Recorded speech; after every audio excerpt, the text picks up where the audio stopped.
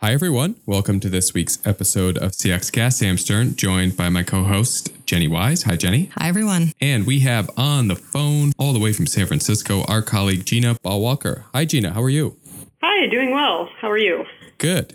Thank you for joining us. So, Jenny, we're putting you on the other side of the mic to be a guest this week instead of a host, because I wanted to talk to you and Gina about something new that Forrester has started doing that I think will be of interest to our listeners. So this might be too inside Forrester, but if you didn't know, give a quick rundown, we've had a long-running methodology where we evaluate technology categories, the different vendors, the different offerings in the category, and we call it a wave. Think about comparing customer feedback management platforms, Qualtrics versus Medallia versus Confirmit versus Merit CX, et cetera, to one another based on a set of criteria. And now, as far as I can tell, it seems like we have extended that methodology, that way of comparing a category of technology to industries. Well, the Forrester Industry Wave is, formal definition, Forrester's expert review evaluation of brands and the digital experiences that they deliver to customers. So we're looking at those customer-facing experiences, and we're analyzing them across two components. The first is the features and functionalities that they provide to customers that can help them accomplish their goals. And then the second is the user experience. So how usable and easy, and is all the content there that the customers need to be able to achieve their goals.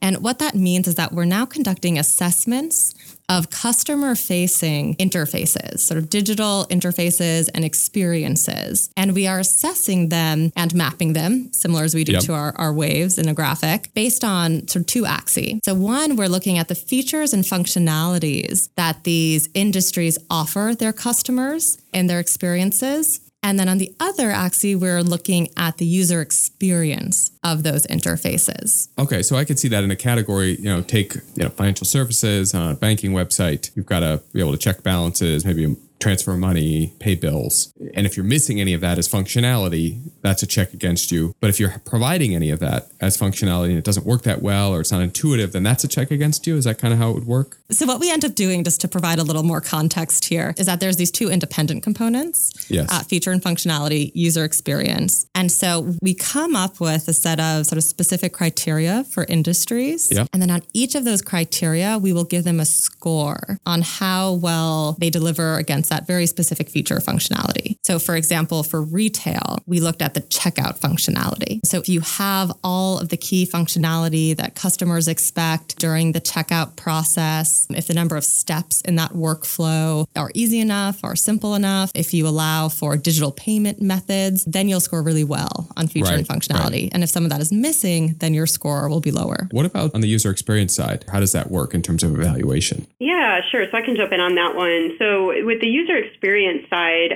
we basically follow what many of the listeners may know of as an expert review or a heuristic evaluation methodology, where we're really assessing the interface against anywhere from, I think, about 28 to 32, depending on the industry, recognized usability best practices or rules of thumb. And we're looking for instances where the app may not be performing in the way that we would expect against those criteria. So the way that it works is it's a scenario-based review. So for each industry we select 3 scenarios that we know are typical of what users would be coming to that product to complete. So for example, in the banking industry, we might look at things like finding a recent transaction, which we know is a top user task. And we go through the interface, performing that scenario as if we're a customer of that company. And we assess the app in really 5 different areas. And those 5 different areas are search and navigation. So how easy is it for the user to get around the app and find what they need? Content. So does the app provide the right content at the right time in a way that it's easy to read and understand?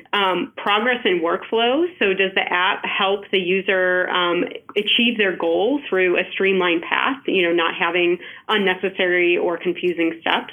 And then error avoidance and recovery.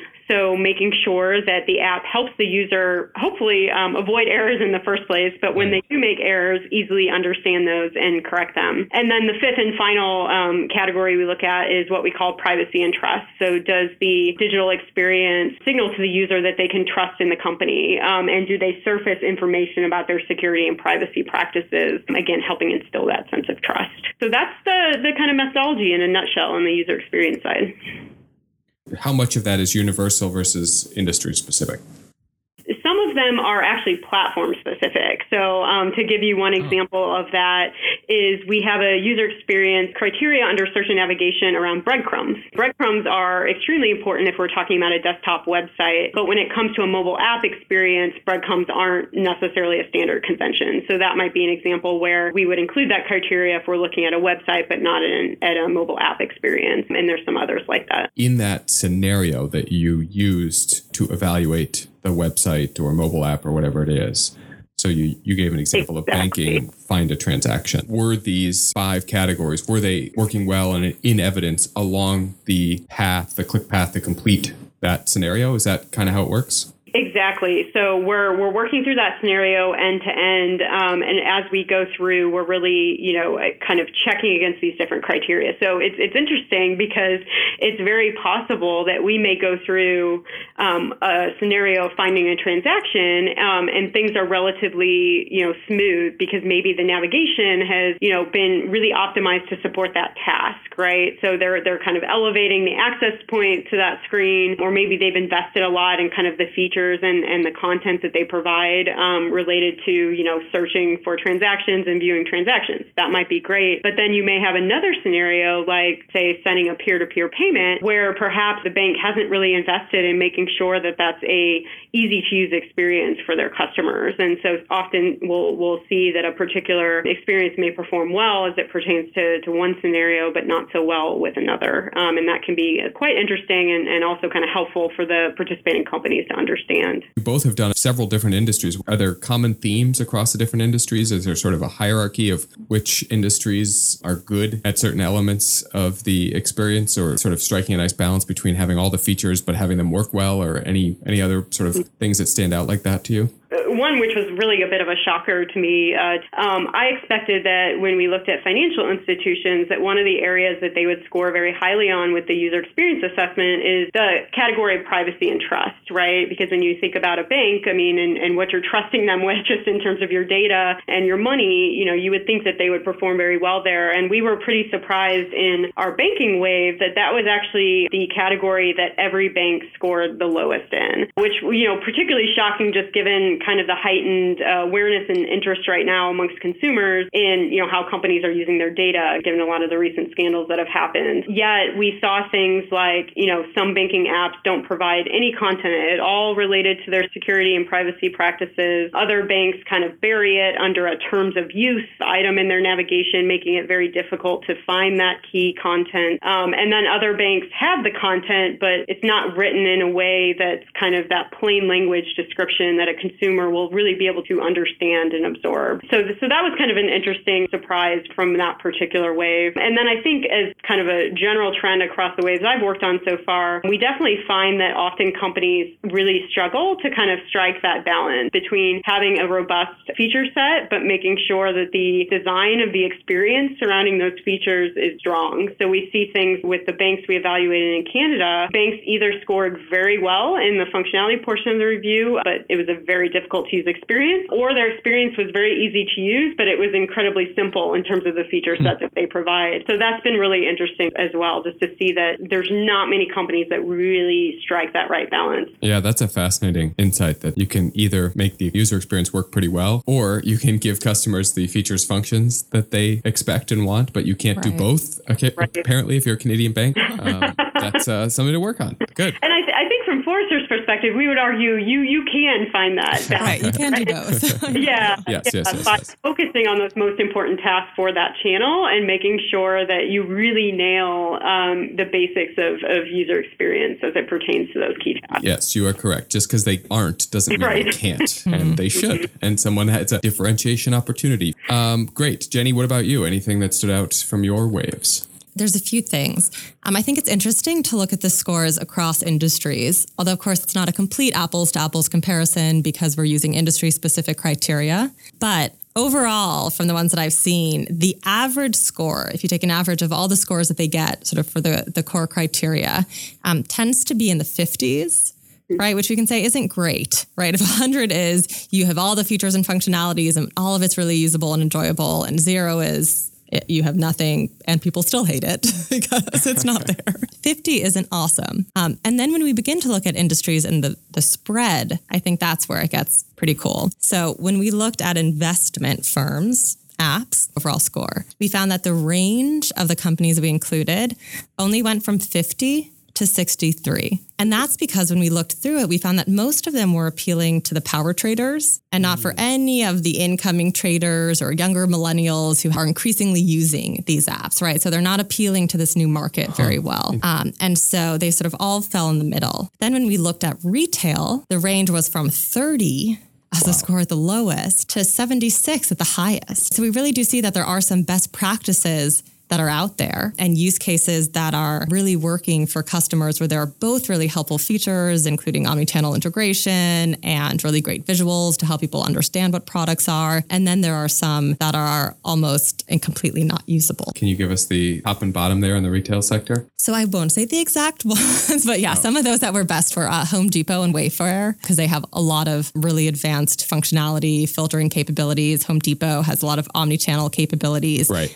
And they also employ breadcrumbs, so you can browse and explore, for example. And then the likes of Costco and some of these really big box retailers, their sites are still a bit of a catch-all that has really unclear navigation. It's hard to dive into product details. Some images may be completely missing or pixelated, or you're unable to zoom in. And so there were a lot of both content errors as well as sort of progression errors and a lack of advanced functionality too. How should companies that are in the industry waves use this research? So the companies that are in the wave, one of the outputs that they receive, and that's public to everyone in the report, is an understanding of, as you look across, for example, the different user experience criteria categories, where do they really need to do some work, quite frankly. So I think for them, this can really help as a kind of prioritization tool. So thinking about what usability improvements they need to make to really kind of, up their game from an experience perspective. I think that's one key area. And then I think the other is just, it gives them a benchmark as well, right, to understand how they compare to their competitors. And, they're able to see, for example, so CIBC was really strong in content. I should look to their experience as really kind of a best practice example as I'm trying to improve the content within my experience. I really like that. You get your own diagnosis and sort of already jump started to making improvements by looking at, did anyone really blow it out on that criteria or that feature? Exactly. Either look to their example in the research, or I could just go poke around in their website. And how should companies that didn't get evaluated, either they're in a different industry or they're in the industry but didn't get evaluated, how should they use this research? Well, there are findings that are cross-industry. So for example, I was speaking with a healthcare company about how to create a personalized dashboard with recommendations, and you can look at the portfolio management features and functionalities of the investment companies. Great. Yeah. Right. And so a lot of these can sort of cross over industries. So it's a wealth of best practices to look at. Also, why I'm a fan of this is that, previously we would just benchmark features and functionalities in some reports. And those are great to have features and functionalities. That's what a lot of digital teams tend to prioritize. Did we launch this? And I think it's easy to lose sight of, can the customer use it? Right. Can they find it? Do they enjoy this experience? Yeah. Do they have all the information to make the purchase? And so one of the ways any company can use it is to help temper the emphasis on features and functionalities with the user experience in mind. So yes, maybe I'm in financial services and I want to launch this really robust, financial comparison chart. But I look at this and I see that everyone scored really highly for this comparison chart, but the content score was almost zero for all these companies because the chart didn't function. People didn't know where to click. It would freeze on the screen and people had to X out of the experience. Right. So let's make sure we get that right first before we launch it. Especially if your industry or brand didn't make it in, looking for analogies in other industries to features and functions or scenarios that your customers are likely to go through is a good one, especially because it can probably get you a best practice or an insight about a design approach that might not be such a copycat way of doing it in your industry. Gina and Jenny, thank you. Thank you for joining us and walking through this methodology and this new set of reports. Listeners will post links to some of the industry waves in the show notes, so you can check those out. And we'll talk to you all next week on CXcast. Bye for now.